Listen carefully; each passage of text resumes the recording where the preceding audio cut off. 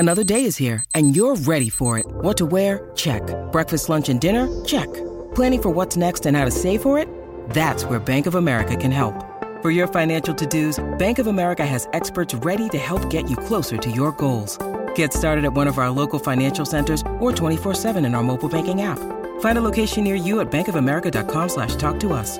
What would you like the power to do? Mobile banking requires downloading the app and is only available for select devices. Message and data rates may apply. Bank of America N.A., member FDIC.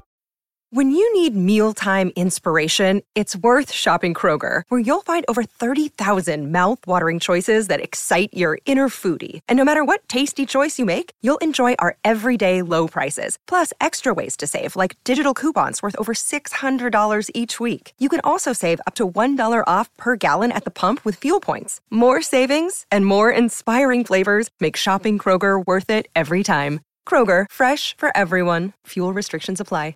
Welcome into the DNVR Avalanche podcast presented by DraftKings Sportsbook. Use code DNVR when you sign up for a new account to get amazing odds boosts every single day. Rudo and Megan coming at you a little bit late today, but we're still here. We're still doing the show. Look, I don't want to take this show too seriously. I don't want to get into anything too crazy with the Avs, but I certainly believe the Colorado Avalanche are better than their regular season record has shown so far. So I did want to get into some of the month-to-month numbers so far of the season I have pulled up. We'll talk about that. We'll talk about where the Avs are. As much as people hate it, I'm sure we'll get into the injury conversation a little bit too. So let's start with today. Megan, you were at practice. Bednar had some updates and some weirdly cryptic stuff about Gabe Landeskog. So it was an interesting practice day. It was Evan of Colorado Hockey Now and Ryan Bolding of NHL.com.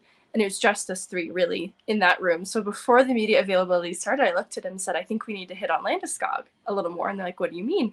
It's like, well, I thought it was a really odd detail that the procedure from this season wasn't related to the spring procedure last year, but they probably didn't help one another. And I wanted to get clarification on what that meant. And so we tried to tag team this. It was a little chaotic because I don't know if we had this plan in place, but I started with asking for some clarity on the nature of the injury, basically the procedure from spring, the procedure from fall. He did say that they're unrelated to each other, but that they both relate to the knee. And he made a point, too, of using language differently when it concerned surgery versus procedure, which was what made it a little bit confusing, because he initially started by saying that Landeskog didn't have surgery this year and went on to say that he had a procedure. And we knew back in October from a press conference that there was an arthroscopic knee surgery that was announced and he would miss 12 weeks. And that's sort of why we had that January timeline pinned on our calendars in the first place. And that was from that press conference back in October. So after a little bit of back and forth, there was confusion on if this would be considered a procedure or surgery. He gave us a little bit of a rough timetable that Peter Baugh has since followed up on too, to try and hammer out some of the details. But it was interesting that Bednar volunteered the information dating back to the quad surgery that Landeskog had in the bubble. That's sort of where he began this timeline. And then he moved it forward to last spring around March timeframe, a knee surgery. And then he reports to training this year, feels discomfort, and then has this other procedure that he described as being less severe or more minor in nature compared to what he had last spring. And that he's in this place now of all he can do in this moment is rehab. And the interesting things is him bringing up the quad surgery, volunteering this information, and talking about how Landeskog has been through a lot of things this season, because it makes me feel like a lot of this is compounded atop one another. And it left us feeling still a little bit confused. I'd recommend checking out Twitter. There's a little more updates from a combination of Peter Baugh, Ryan Bolding, Evan, and me, piecing together what we got in terms of the timeline and the nature of these procedures versus surgeries. But that's sort of where we're at. There isn't a clearer timetable moving forward for Landeskog. I think we have a little more clarity than before on why these two things were originally explained as being different from one another but related. Yeah, ultimately, I don't know that it matters too much as far as his timeline is concerned, exactly what the injury is, and it seems like they're playing that timeline pretty loosely. We'll put it that way. So don't really know exactly when you can expect Landy back. Obviously, the hope would be for the playoffs, but it doesn't seem like they're super confident in that. I will say that is kind of the consensus, like not just in you and I speaking about it now, but just among other media. It grows more and more concerned, and that the likelihood of him returning within the season feels really further out of reach.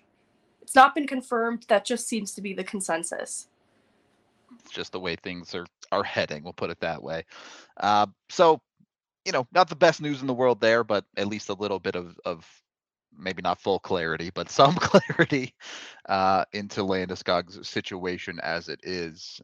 Beyond that, you also had, seems like Erik Johnson continuing to progress well, Bednar continuing to have positive things to say about him getting back in a more realistic time frame. So that's good. That was very good. It was originally projected 8 to 10 weeks. He thinks that was a conservative estimate and that we're looking at closer to 8 with the possibility of it being even sooner than 8. There is even question of today looking at him ahead of practice that he might resume like full practice, not maybe contact, but like stick around for the practice because of how good he has looked lately. And so it's trending in the right direction. They are still waiting on some x-ray MRIs to confirm that the bone is healing as it should. But thankfully, he was able to speak more positively about Erik Johnson's status. So you've looked at those things. You have Darren Helm practicing with the team. He is still in a no contact, but he should be close as well. Are the Evs, now let me put it this way. Do the Evs need to get some of these guys back, be it Helm, EJ, Manson, to really make this push towards the top of the Central Division in the last portion of the season here? The simple answer is yes. What the exact combination of players to return is a little bit outside of everyone's control too, but it sounds like Helm is realistic to return because he's going to be traveling as soon as next week, and he has looked really strong in practice lately. Basically, full practice business as usual. It just seems like they're being very cautious with him. The other side of that is Erik Johnson being projected to return sooner than we had hoped. And then there's question marks surrounding Manson, who I want to give you guys the full audio from the availability because I did ask about Josh Manson. However, it got lost in the shuffle because Bednar was very kind to go back to the Landeskog topic right after I'd asked about Manson. And so he gave me more information on Landeskog, but it did come at the expense of my Manson question. So I don't have an updated timetable on Manson. The last we had heard is that he was going to miss some time, and so I don't have an updated timetable for him.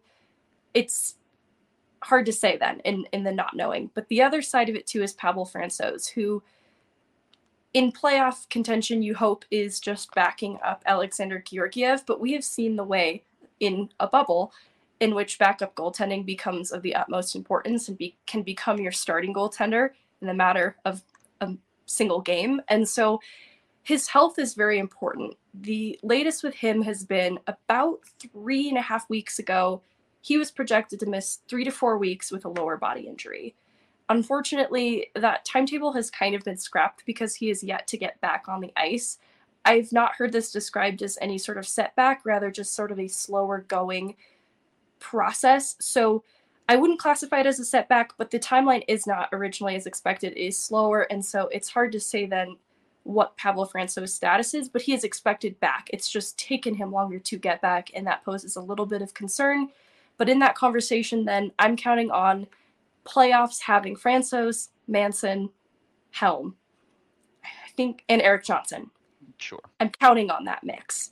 And I think that's actually a pretty solid mix. The Landeskog would be such a secret weapon if I could confidently say that he would also return for the playoffs, this conversation would be made so much more easy. But you just can't confidently say it at this point. Doesn't mean it won't happen. Just not something you can reliably count on. So let's get back to the point then. Take all of them out. Certainly for the next, maybe they get Darren Helm back soon. But beyond that, you're not expecting these returns in the immediate. Right now, the Avs are 1-3-1 in March. They have an easier schedule. Can they do what they need to do to actually challenge for the top of the Central? I think challenging for top of Central is a bit lofty. I wouldn't put it outside the realm of possibility because through some of these difficult losses, including Seattle and including last night, right? My sense of time is a little bit off. It's rough. It's rough. The LA Kings game, basically. Like, you put San Jose in the middle, dominant performance, gives you a little bit of hope. But even outside of some of those difficult losses that we've watched, we've also seen them string together some kind of character statement wins in the absence of players that they really rely upon. And so for that reason, I'm never counting the Avs fully out. But the circumstances of this season, and this is such an obvious statement, are so different from last year's group that we're just dealing with an entirely different beast. I don't know if I could confidently say they challenge for the top of Central, but I do believe they're going to get there. They're going to get to the playoffs. And how easy they make that on themselves is going to be ultimately up to them, but I believe it is still very much possible as this group is currently constructed. Okay, so let me take that and ask you this then.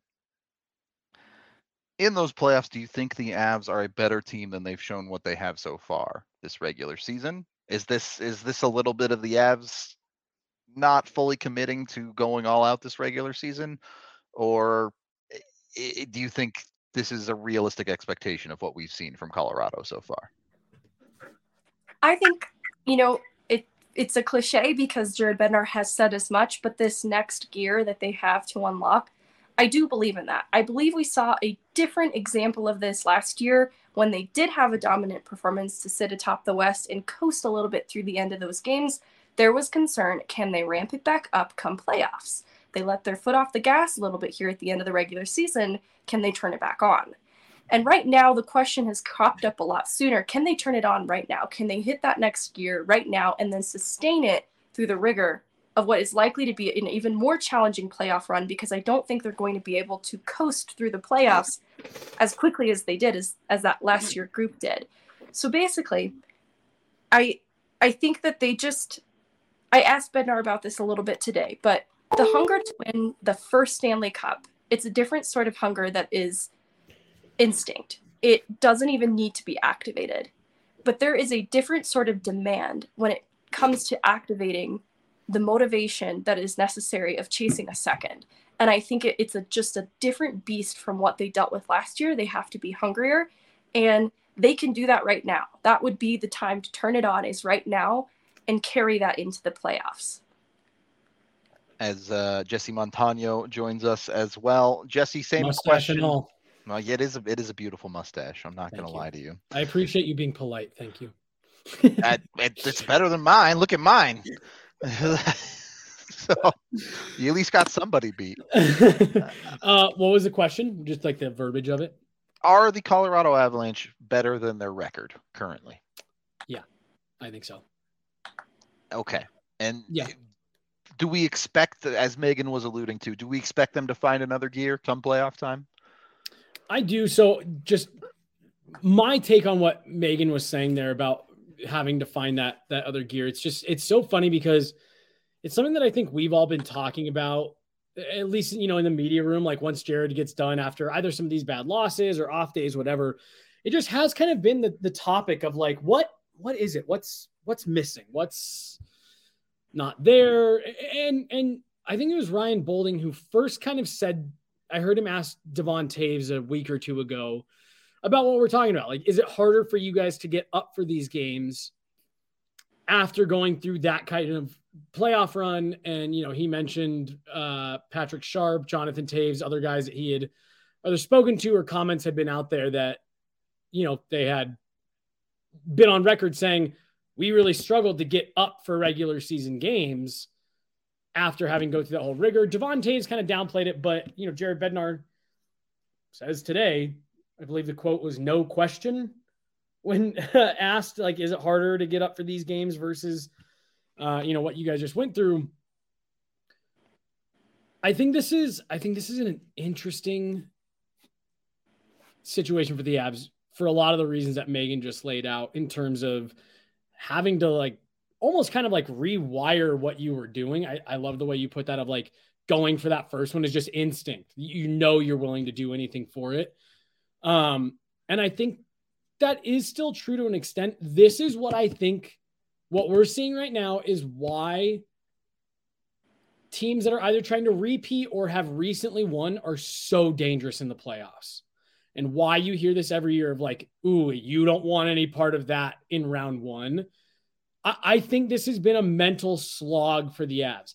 I can say for me, and I'm 100% positive the two of you will agree, in our capacity, what we do, like this season has been a grind. Coming off of last year, through that long playoff run, the shortened offseason, especially, for us, like we do offseason stuff. We are right there with draft and free agency and all that, rookie camp. So like this season has been tough. Megan, I asked her today, I said, what game is this, 63? Or I said 61, 62, and she said 63. And I was like, holy shit, I can't believe where we're at. This has been exhausting. It's crazy. I can't even imagine how they're feeling mentally, physically, all of that, how this has just been kind of tough. I do think that once you tip over into the playoffs, that like instinct that you referred to it as, Megan, like I think that is going to kick in. And for everyone who, I can't see the chat, for everyone who's probably saying already or will say, oh, you can't just flip the switch, you can't whatever. They did it last year.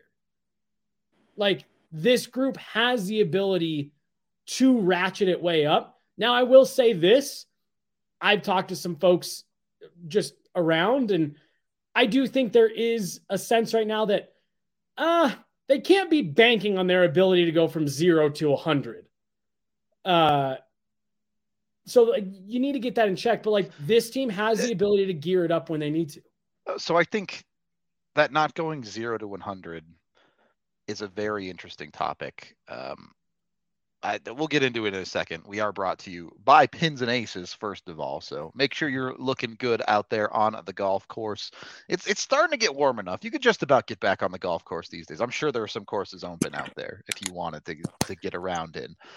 So make sure you're looking good with Pins and Aces. You can use the DNVR code at checkout for 15% off at pinsandaces.com. They got you fully covered.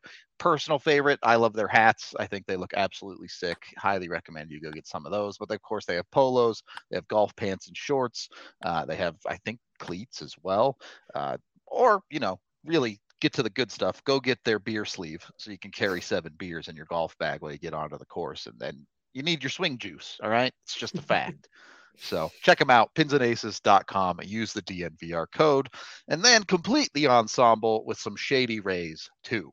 You can get your Shady Rays at shadyrays.com, or if you're local, they have a physical location in the Park Meadows Mall where you can try them on, pick them out, figure them out.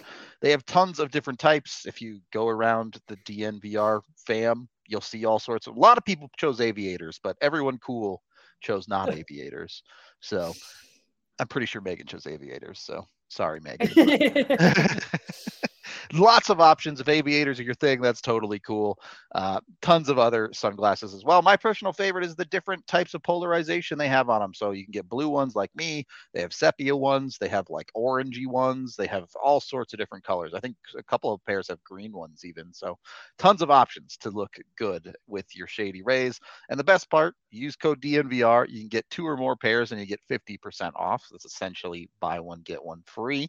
And once you have them, if you break them, you can send them back. They'll replace them for free in the first 30 days. If you lose them, they'll replace them for free in the first 30 days. If you just don't like them, you can send them back and they'll get you a different pair or refund you in the first 30 days. So they got you covered. They really do a great job of making sure you get what you like when it comes to a pair of sunglasses over at shadyrays.com. Second period of the DNVR Avalanche podcast presented by DraftKings Sportsbook. I wanted to get into this a little bit here because I think you look at last year and that stretch at the end of the year where everyone was worried about they couldn't flip the switch, and they had this game against St. Louis where they just bodied that team. And people who were paying attention, that was the game like, oh, okay, they can still do this. Yep. Is there some similarities there to this San Jose game that we saw? I get it. San Jose's bad. It's a Sega Baba. But did we see the Avs show they're capable of turning it back on when they want to? I don't even necessarily know if it was that they can turn it back on, but for me, and I think this is true for them, Megan, you and I talked about this a little bit. Like, I do just think those games are, because like they've had a couple of those this year where they just completely outclass a team. And again, all of those caveats with the San Jose Sharks, that's still an NHL team with NHL players. And for you to be, again, I think Rudo, you were the one who used that phrase I saw on Twitter, outclass. Like that game wasn't even competitive. I just think it's a nice reminder that like, even if this team isn't at that gear, they have that in them. Like this group, even without Gabe Landeskog, is capable of just burying another team. Like they have it in them. Yep. In reflecting on MacKinnon's availability from the LA Kings game too, I know his comments maybe read a bit nonchalant. And I actually think it's a testament to MacKinnon's ability, not only in himself, but this group to be able to turn it on when is needed. And that's why he was a player who just didn't appear panicked and didn't seem too bothered by the LA loss. I think coming on the heels of the San Jose game too, especially where he's a big factor in why that game is so dominant for them, I think that he has every confidence that they're still going to get this done and get to the finish line in terms of getting into the playoffs. And that's when we're really going to see those types of performances strung together more consistently. I think if I saw more panic in MacKinnon, I would also have concerns that they can't lay on that type of dominance at will. But I think that is very revealing coming from him then. Well, and Megan, I'll take it a step further because I completely agree with you. And even though what him and Kale said a couple nights ago, the words were a little contradictory, but like, have you felt a sense of panic in that room at all this year? And like, be honest, if you feel like you felt it's been up and down. No, I felt disappointment and frustration. It's palatable too. And it's because there's a belief in many of these players that they're better than this. 100%. And that's hard to watch too. But it's not panic. That's exactly where I was going with this, because again, it's hard, and it's even hard for us to know, even being in the room and stuff like that. Like it's hard to get that perspective from outside, I think, because, you know, all we can see, all fans can see is what happens on the ice and the reactions on the ice and Mikko, you know, getting frustrated with the refs and stuff. I have never once even remotely gotten the sense that this is a group that is worried that when the chips are down, they don't have it in them. I think back to Vegas last year and the injuries they had.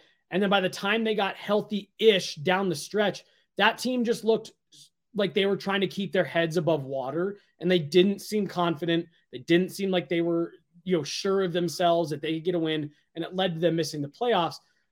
This is an Avs team that I think if their backs were up against the wall, which I don't think it'll get to that point in the regular season, but if their backs were up against the wall, I think you would see very impressive hockey. I think you'd see a group of guys that all believe that they can get over the hump because they've done it. They now know, we know we can do it. We don't have to convince ourselves that we can do it. We just have to go out and do it. And it's been the execution part of it that has been missing. And that's why I could not agree with you more. I have felt disappointment in that room, but I have not felt panic or a lack of confidence once. I think more than anyone, maybe some of the interviews done with Andrew Cogliano exemplify that. You go back, I forget which bad loss it was after exactly, but usually when you talk to NHL players after losses like that, in teams that know they're not that good, they know they're not going to go anywhere. They'll give you the, we got to go back to practice. We got to keep working hard and figure something out. It's, we just got to see where we can. Cogliano just says, yeah, that was embarrassing. But 100% comes into it, says that confidently, knows that their team is just significantly better than that. It's a very different vibe than a team that is struggling and doesn't know what to do. Right. There's no, I don't get any sense that this is a team that's doubting their abilities.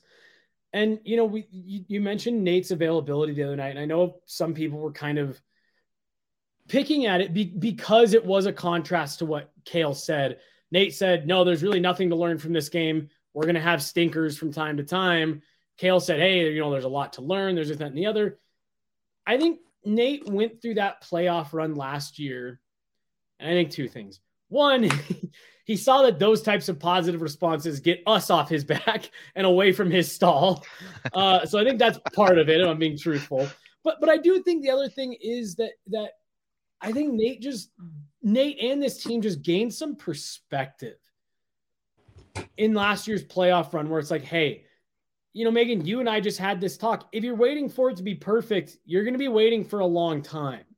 It's never going to be perfect. It's the team that can battle through adversity the best that wins the Stanley Cup at the end of the season. Every team that gets into the playoffs, it's 16 teams. It's half the league. Every single one of them, if they want to go deep, they're going to have to overcome adversity in some capacity, whether it's not playing well, whether it's injuries, bad goaltending, losing games you shouldn't, whatever. If you're going to go that distance, you have to overcome it.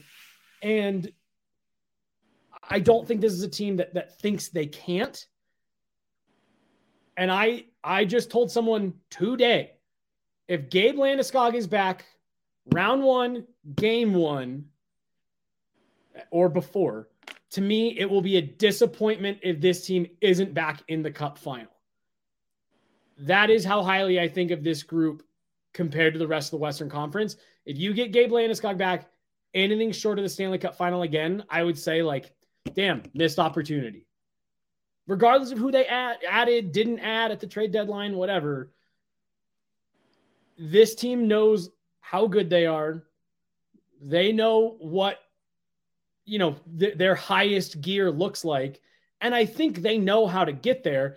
I just think that they've been dealt a tough hand this year, and they're trying to navigate it, and they haven't done it great at times, right? They've stumbled quite a bit.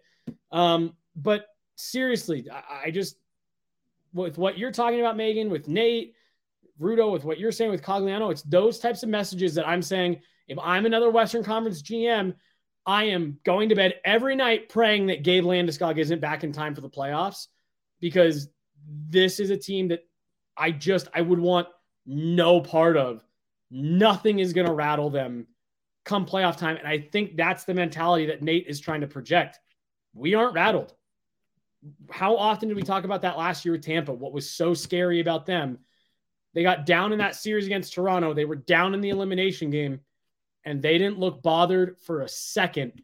And I think that's a little bit of what we're seeing shine through with Nate. Hey, things aren't going great. We're not perfect right now. We're not rattled by it, though. You're not going to shake us. You're not going to scare us into not playing our best hockey. There's a couple of things that inspired me from that, too. I got to talk to Cale Makar more today to follow up on a little bit of what he said from last night. And without going into too much about it, I asked him about how a team who has a pretty established culture in terms of good habits and buy-in, what the issue then has been, because he himself has pointed out that some of the mistakes, even when the margin of error is very small and they're easily correctable, has been related to habits and checking in every shift. And then what it is with a group that has such an established culture that is causing this disconnect or this delay in getting everyone on the same page. And he pointed to the newness of the group. Even though there's a lot of returning personnel, getting everybody on the same page, the lack of consistency, that has been one difficult part. But without keying in on that too hard for a second, I also asked Bednar today that so much of this season has been viewed through the lens of loss, the loss of Kadri, Burakovsky, and not having Landeskog. But what about some of the new additions to this group? Can we point to maybe as a point of strength, the ways in which this group is different that we might not be valuing as a positive? And some of that is Alexander Georgiev. And Bednar went on to say that Georgiev has exceeded expectation just in his first year as a starter, and that he might be, of goaltenders they've had come in and new like this, the best they've had. And he also went on to say that even though Lehkonen isn't a new addition this year, he's new to start with this year's group, and he's become a part of this core. And so he talked about how some of that newness hasn't been entirely negative, and that having Lehkonen emerge as part of your core is important and is a part of the conversation of this year's group. And having Alexander Georgiev be what he has been has also been another bright spot worth talking about. I'm going to take us on a little bit of a tangent here because my brain just went over here. On the Avalanche, which players are most consistent about keeping their shifts timely, and which ones go long on their shifts? Do you like have this information? I'm asking pure feel here. I'm not expecting like statistically correct answers.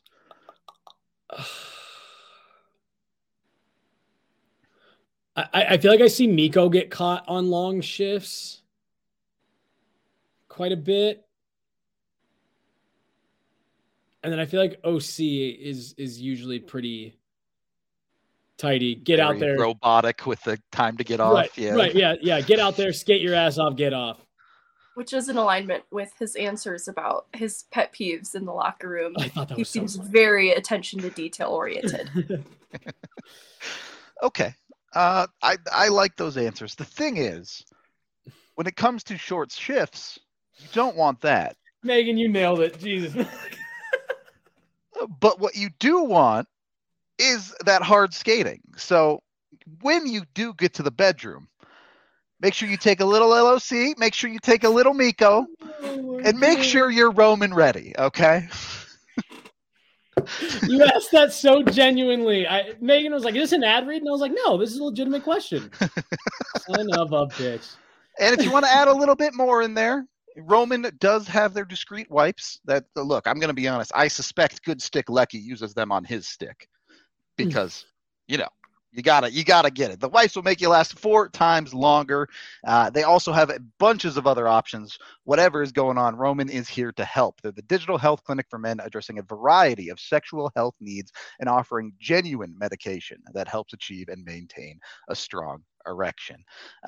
Again, they offer the wipes that make you last 4 times longer, and they also have plenty of other help if you have low T. Getting testosterone levels back to normal can help increase your libido, and Roman offers a testosterone test, so you can check, you can see exactly where you're at and get treatment. There's no waiting rooms, there's no hassle. It's a straightforward digital experience that you can do from the comfort of your own home. So if medication or testing is appropriate, Roman will send it directly to your door after you get checked out by them. Discreet packaging, free 2-day shipping, super easy to use. It's the way to go. You just got to jump on it with Roman. Excuse me. To learn more about how you can achieve your personal sexual health goals, go to ro.co/DNVR to get 20% off your entire first order. That's ro.co/DNVR. To get in there, you can get a free consultation, and they will get you all set up with Roman. Also brought to you by the people over at Bacchus and Schenker. If you have been injured by that ad read, that's your fault because you willingly chose to tune into this podcast. But if there's something that's not your fault that has injured you, you can call 222-2222 to get yourself set up with a consultation with them. Doesn't matter how it happened, car accident, even if it was a ride share where you weren't driving or something like that, if you were injured at work, all of those things, Bacchus and Schenker just wants to get you what you deserve. They've won over $1 billion for their clients over the 25 years they've been doing this, so they're very, very good at what they do. And the important part is the consultation's free. They think you have a case, they'll take it on for completely free. You only pay them when they win you money. So you literally get what you deserve, and it costs you essentially nothing. Check them out, Bacchus and Schenker. You can go to coloradolaw.net or push 2 for a while to get yourself hooked up with some really dope lawyers. Third period. Oh, go ahead. Well, no, I went and scrolled through the comments real fast while you were doing that, and someone said, "So does Jesse think Tampa is going to beat Toronto in round 1 again?" Like we said last year, until anybody beats Tampa in the East, I refuse to pick against them. So as much as I love what Toronto did at this year's deadline, and I think they're really good, if they pull Tampa, I'm going Tampa, because as dope as the East is this year, this will be the 4th try the Eastern Conference will have at beating Tampa. And if they I will not pick against them until they are actually beaten. So yes, I do think Tampa will beat Toronto again. Well, how would that be? What it just ends up being a rematch of last year's Cup final? Oh, dude. Honestly, I think that'd be fun, because it would be super nasty. Like that would be a mean fucking game. No one would be happy on that ice until it was over. Yeah, it'd be great hockey. Third period, I wanted to run some monthly numbers by you guys for the Colorado Avalanche this year. October, they go 4-4-1. November, 9-3. December, 7-6-2. January, 8-5. February, 7-2. Now, of course, through March, they're 1-3-1. Hasn't been great. But genuinely speaking, and I think this goes back to a little bit of that flipping the switch, we've seen some down stretches for the Avs. Is this streakiness, or is this the Avs maybe getting a bit lackadaisical at times, then getting into a situation where they need to turn it on and turning it on? Yes, both. Everything that you just said. Okay. All right. I keep using the phrase, I don't think this team has ever gotten their footing this year. And if they don't go deep in the playoffs, I think that'll be what it is. They haven't settled. The Avs haven't settled into a schedule, a roster. There's been no flow to this season for them. Megan, I don't know if you already brought it up today, but like you and I talked about it yesterday, that Finland trip, I really do think just messed them up. I'm not blaming anything, whatever. I just think that 7 days off before and after, and I just think that got them off on a weird foot. You lost Val Nichushkin and Bowen Byram on that trip, so you left with both of them, came back, neither of them were available for several weeks. You were expecting Gabe Landeskog back after 12 weeks. We're approaching 24. Darren Helm was expected to be ready at the start of the season. He wasn't. He came back for 4 games, right back out. There's just been weirdness at every turn. And hearing you go through the month-by-month breakdown, Rudo, like I do also want to say, I don't think this season has been as bad as it feels, maybe. I agree.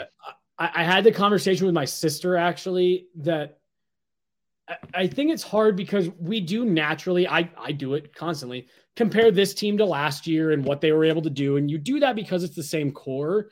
But I think it's in the video that's pinned to the DNVR page. You have to go back to 01, 02 to find another team that was that dominant wire to wire. Yep. Maybe the lockout year Blackhawks, if you want to count the lockout year, the shortened season. But like the run the Avs went on last year from game 1 of the regular season to game 6 of the Stanley Cup final was a literal all-time run. They had been steadily improving. President's Trophy the year before. So the fact that it's not like this knocked out of the park, grand slam, amazing season. Like this group is battling hard despite everything that, we've kind of talked about. They're not maybe where they wanted to be in the standings. Is it a little disappointing going back to like that season preview show? Yeah, it's a little disappointing that they're not burying this bad Western Conference the way that we thought they would. But I just genuinely don't think this season has been as bad as it feels and maybe some people are acting like it is. A couple pieces of food for thought here. The Avs' current record, if you put all that together, is 35, 22, and 6. 13 games over 500. That's not bad hockey by any stretch of the imagination. Really, the only difference between them and Dallas at the top of the division is overtime losses. Dallas has 35 wins. Colorado has 35 wins. And so, Rudo, thank you for saying that, because everybody that I talk to, from a fan perspective, everybody, this chat, Twitter, my mentions, everybody, this team, how can they possibly think they can hang with Dallas? How does Dallas not scare you? It's like, because Dallas isn't having any better of a season. Like, again, this isn't me discounting Dallas. Jake Ottinger's, he's doubling down on that playoff performance for sure. That's a good team, not taking anything away from them. But it's funny to me the way that Avs fans look at Dallas having this great season and the Avs are having a shit season when Dallas has won the exact same number of games the Avs have. Yep. And that's one of those, it's a matter of perspective. If you think that the Avs can't hang with a team as good as Dallas, I got news for you. Even on paper, Dallas is no better than the Avs. And like, fair enough. Dallas has done a better job of getting games to overtime and picking up that loser point. Loser points mean nothing in the playoffs. They don't exist. Yeah. You either win the game or you lose the game in the playoffs. Yep. That's it. Yep. And again, I'm not saying that Dallas wouldn't be a tough matchup. I'm not saying that wouldn't be my biggest reason why I wouldn't want the Avs to see Dallas in the playoffs is because every Dallas Avs game going back to the early 2000s has just been weird. Anytime those two teams get together, weird shit happens. There were 7 games of just, are you kidding me, in the bubble 2-3 years ago. So yeah, again, that's not me saying that Dallas isn't a good team or whatever, but it's just funny that I talk to so many Avs fans that are like, well, look at Dallas. And they're basically playing the exact same hockey that the Avs are record-wise. I think if you dig into things, there are a lot of reasons to feel confident against the West, certainly for Colorado. I did want to touch on this very quickly as well. I get it. Colorado gets to play a lot of teams in the West a lot more, so there are some easier opponents there. Today, Colorado would be in the first wildcard spot in the East. So even in that monster of a division or of a conference, they would be in the first wildcard spot, and they would have games in hand on some of the teams in the third spots in their divisions. So, it's not unrealistic that they could catch some of those teams. Right. And this comment here from Janet Orr about streaky. I asked Jared Bednar about this much earlier in the season. If you look around the NHL, this has been a trend coming out of COVID. There are teams constantly, bottom feeders, top teams, playoff bubble teams, all over the league. And it's weird. But go back and look, coming out of COVID, there are more winning and losing streaks now than ever. Teams are rattling off 8 in a row and then dropping 6 straight.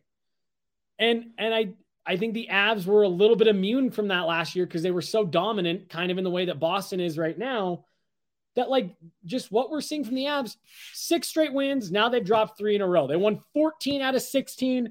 Right before that, they whatever it was, they lost 7 out of 10 or whatever. The NHL is just, there's a weird phenomenon happening. It's becoming a streaky league, and I think we're seeing it affect the Avs this year. And I just wanted to call that one to attention because that's a good call out. And if you go look around the league, there is a lot of that happening over the last 2 to 3 seasons. One more thing I wanted to touch on before we get out of here for the day. The one real thing that we've seen trend in the wrong direction for Colorado across the course of this season is the power play. Since December 1st, they're the 24th team in the league. So bottom 10 at 17.8%. Woof. Just has to be better. Megan, You're Jared Bednar. How are you fixing it? I really don't want to say that. We did say that we were going to put you in as coach after yesterday. I know. I was like, wow, this is a real hypothetical that was presented to me. And even today, he was tinkering with it just a tiny bit and had Lehkonen on PP2. But I don't know if I should start off on how they should fix the power play, because I'm not sure it is as simple as a little switcheroo between Rodriguez and Lehkonen. Okay, so what's the problem then? I don't feel prepared to die. Can someone else start this off? Look, it's. I think you have a couple different things going on here, because the power play has been one of the most interesting parts of this season. Because to start the year, they were on fire, mowing teams over, and the personnel really hasn't changed between then and where we're at right now today. So I think you do just have a little bit of snake bit. Pucks just aren't going in. Again, I think that's a small part of it. I think the Avs need to add, me personally, and this is a pretty high level, they need to add a couple new wrinkles. We saw them utilize that bumper, the bumper kick back out. We've seen them utilize that 2-on-1 there, either the shot from out high or the shot from on the wall. And I just think it's gotten a little stale. You need to find a way to mix a couple things in. And then the obvious one for me, and it became glaringly obvious last night, and they tried to do it, I think, with that double drop. I'm not saying get rid of the drop pass entry. Nathan MacKinnon is elite at that. But I remember last year, Cale Makar, on more than a few occasions, decided to take the ice that he was given. And it just caused teams to have to be a little bit more true and not cheat as much. I just think the Avs need a couple variations. I like Lehkonen in that bumper spot. They're trying the 3D on the second power play unit. I think they just need to get a couple things, a couple different looks. They need to get a couple pucks to go, and you're going to see that power play start buzzing again. But I just think that for me, it's just gotten a little stale. You gotta try it, something different, a different set play, different looks. I do also think they're missing Gabe Landeskog. And again, I don't want to lean on that one too much because it wasn't an issue at the beginning of the year. But Gabe Landeskog plays such a huge role in front of the net, below the goal line, retrieving pucks. The Avs are at their best when they're skating and they're on pucks and they're forechecking and they're winning board battles and their puck retrieval in the offensive zone is on point. You got to get back to that. You got to just start winning pucks. That game last night was so frustrating because every time they entered the zone on the power play, it felt like they were just handing the puck to LA and then we're chasing it back their own, into their own end. Got to get better on your puck retrievals. Got to get more bodies to the net and just add a different wrinkle than bumper kick out or 2-on-1 out high. I think the retrievals is what they were looking to address today with Lehkonen moving on to PP2, because the chances allowed against on their own power play yesterday was a detriment to their momentum in that second power play where they allowed a Trevor Moore breakaway. And I think that is what he's tinkering with now, because I think it is an important call out that even if they're going to miss a shot attempt when they finally do try, they need to be able to get that puck back and maintain possession because they allow too much risk the other way. Well, and they found so much success, and Rudo, I know you and AJ don't always like it, but they found so much success with shots from out low to high, traffic to the net, because you had several different options from taking that shot out high. Mikko, Nate, Cale, and I feel like it's now we need to find the perfect cross seam pass. So I do want to talk about that. Not necessarily that specific situation. Right. And I think this is also a bit of a product of not having Gabe Landeskog. Look, Mikko and MacKinnon are still getting their points, maybe not as consistently as you would like on the power play, but they're still getting some. Artturi Lehkonen's last power play goal was January 18th. Yeah. JT Compher's last power play goal was January 16th. the auxiliary pieces on the power play are just not producing. Full stop. Right. Because you exactly, dude. You're getting your one-timers from the wall, but you're not getting anything down the middle of the ice. Yep. At all. Whether it be Kale, a guy in the bumper spot, or someone down low banging a rebound, getting a tip. That's a great point. Real, like you're getting it from your shooters and you're getting it on those cross ice passes. One of the reasons why I really liked Lehkonen on PP1 for so long was because he was really good at getting that one-timer off in the bumper spot. Like, honestly, for me, and again, like, this is purely conjecture, spitballing. Like, a wrinkle that I think would be interesting, I'm not necessarily saying they should do this, but, like, put Alex Newhook in the bumper spot on PP1. He made a living in college and in the American League off that one-timer. Puck goes from out high, onto the wall, touched right into the middle, and that's where Alex Newhook just banked goals for 3 years. Put him there. Put him there. Put him there to just put pucks to the net. And you know what? If it doesn't work, change it. Put him back on the second power play unit on the wall and try again. But that would give you just another raw shooting threat there in the middle of the ice. Drop Val down low for your big body who can dig pucks out, who can get in front of the net and cause problems. Or have it be JT, whatever. But I don't know, put another high-end shooting threat there. Just try that. Give yourself another weapon in the middle of the ice. I love the Newhook call out because we saw as recently, it was the Calgary game, I want to say, the Logan O'Connor half wall fake, not actual pass that he just one-timed in poses so much more of a threat maybe than he's given credit for. Well, and again, like Megan, both of you guys know this even better than I do.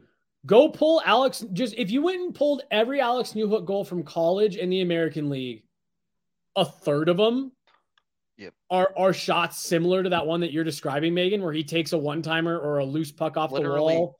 Draw a cone from the net in a line, like just to the side of that face-off dot on the left side of the ice. And like 30 of his goals will be in there. Yeah, it's like just a little bit inside from where the OV spot is. Yep. And if you go pull college and American League highlights for Newhook, it is just that over and over and over and over again. Drop him there. Run that fake, the play that you saw the Lightning run last night with Nikita Kucherov. Kale to Nate, fake that one-timer and bump it right to Newhook. Like, again, and that's obviously very, like, I'm not saying that's the answer to their power play problems, but, like, those are the types of looks and those are the types of adjustments that I think that they need to at least be trying during this slump right now. Give yourself more weapons, give yourself more options across both units. To put this into a more systemic look at it, I think a lot of this problem stems from the fact that the Avs play a bumper system, which isn't inherently bad, but the way they play their bumper system forces a player into the middle of the ice that is extremely stagnant. You need to give that bumper player a little more freedom to move to the left, move to the right, cut down to the middle, cut back up. Instead, the Avs really like to just have him sit there, and it creates traffic in front. It screens a goalie. I understand that. You can get some one-timers through to that guy. But if you can free that guy up to move a little bit more, find the soft spots in the ice, that's how you free up shots like that for Alex Newhook. Well, and in addition to what you're saying, Robot Rudo, sorry. No, you're good. They either need to give that guy more freedom to move or they need to get him more touches. That bumper spot, the reason that teams started using that was because it suddenly became this guy that's like kind of hard to cover. If you're covering the guy in the bumper spot, you're leaving someone else open. So that's why teams started using him. Well, if you're just going to park him there and not get him any puck touches and not utilize that at all, well, then you're just kind of covering, like you're covering your own guy. You either got to get that guy more touches and force teams to respect that player there in the middle of the ice, thus opening up Mikko Rantanen, Nathan McKinnon, Cale Makar, someone down low. Or like you said, you got to make him a little bit more mobile. Yep. If you can't get him touches there, he needs to move to a place where he can get touches. Yeah. Good way to put it. All right.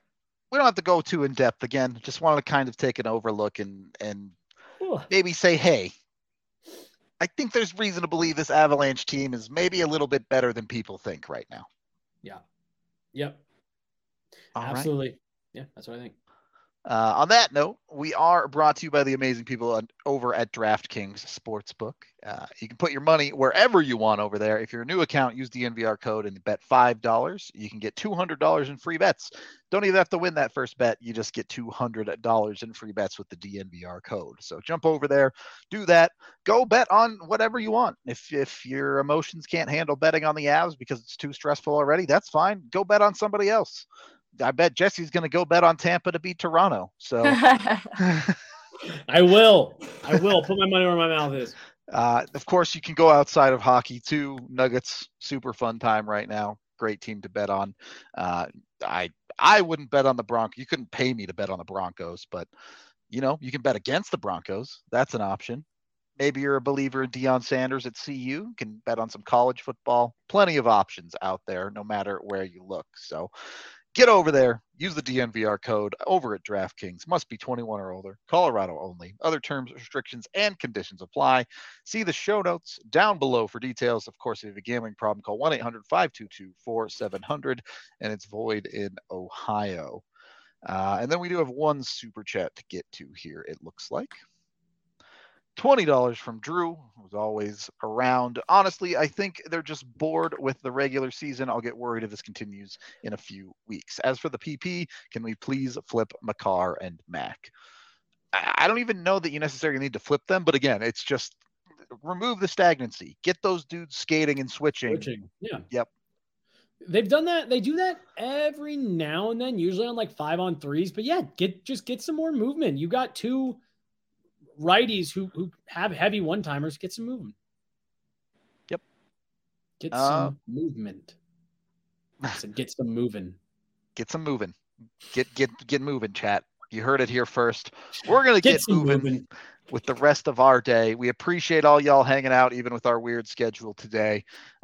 We will be back tomorrow covering yet another Avalanche game. It's going to be like this for the rest of the year, basically every other day. So we hope to see you there. Until then, we'll talk to you on the next one.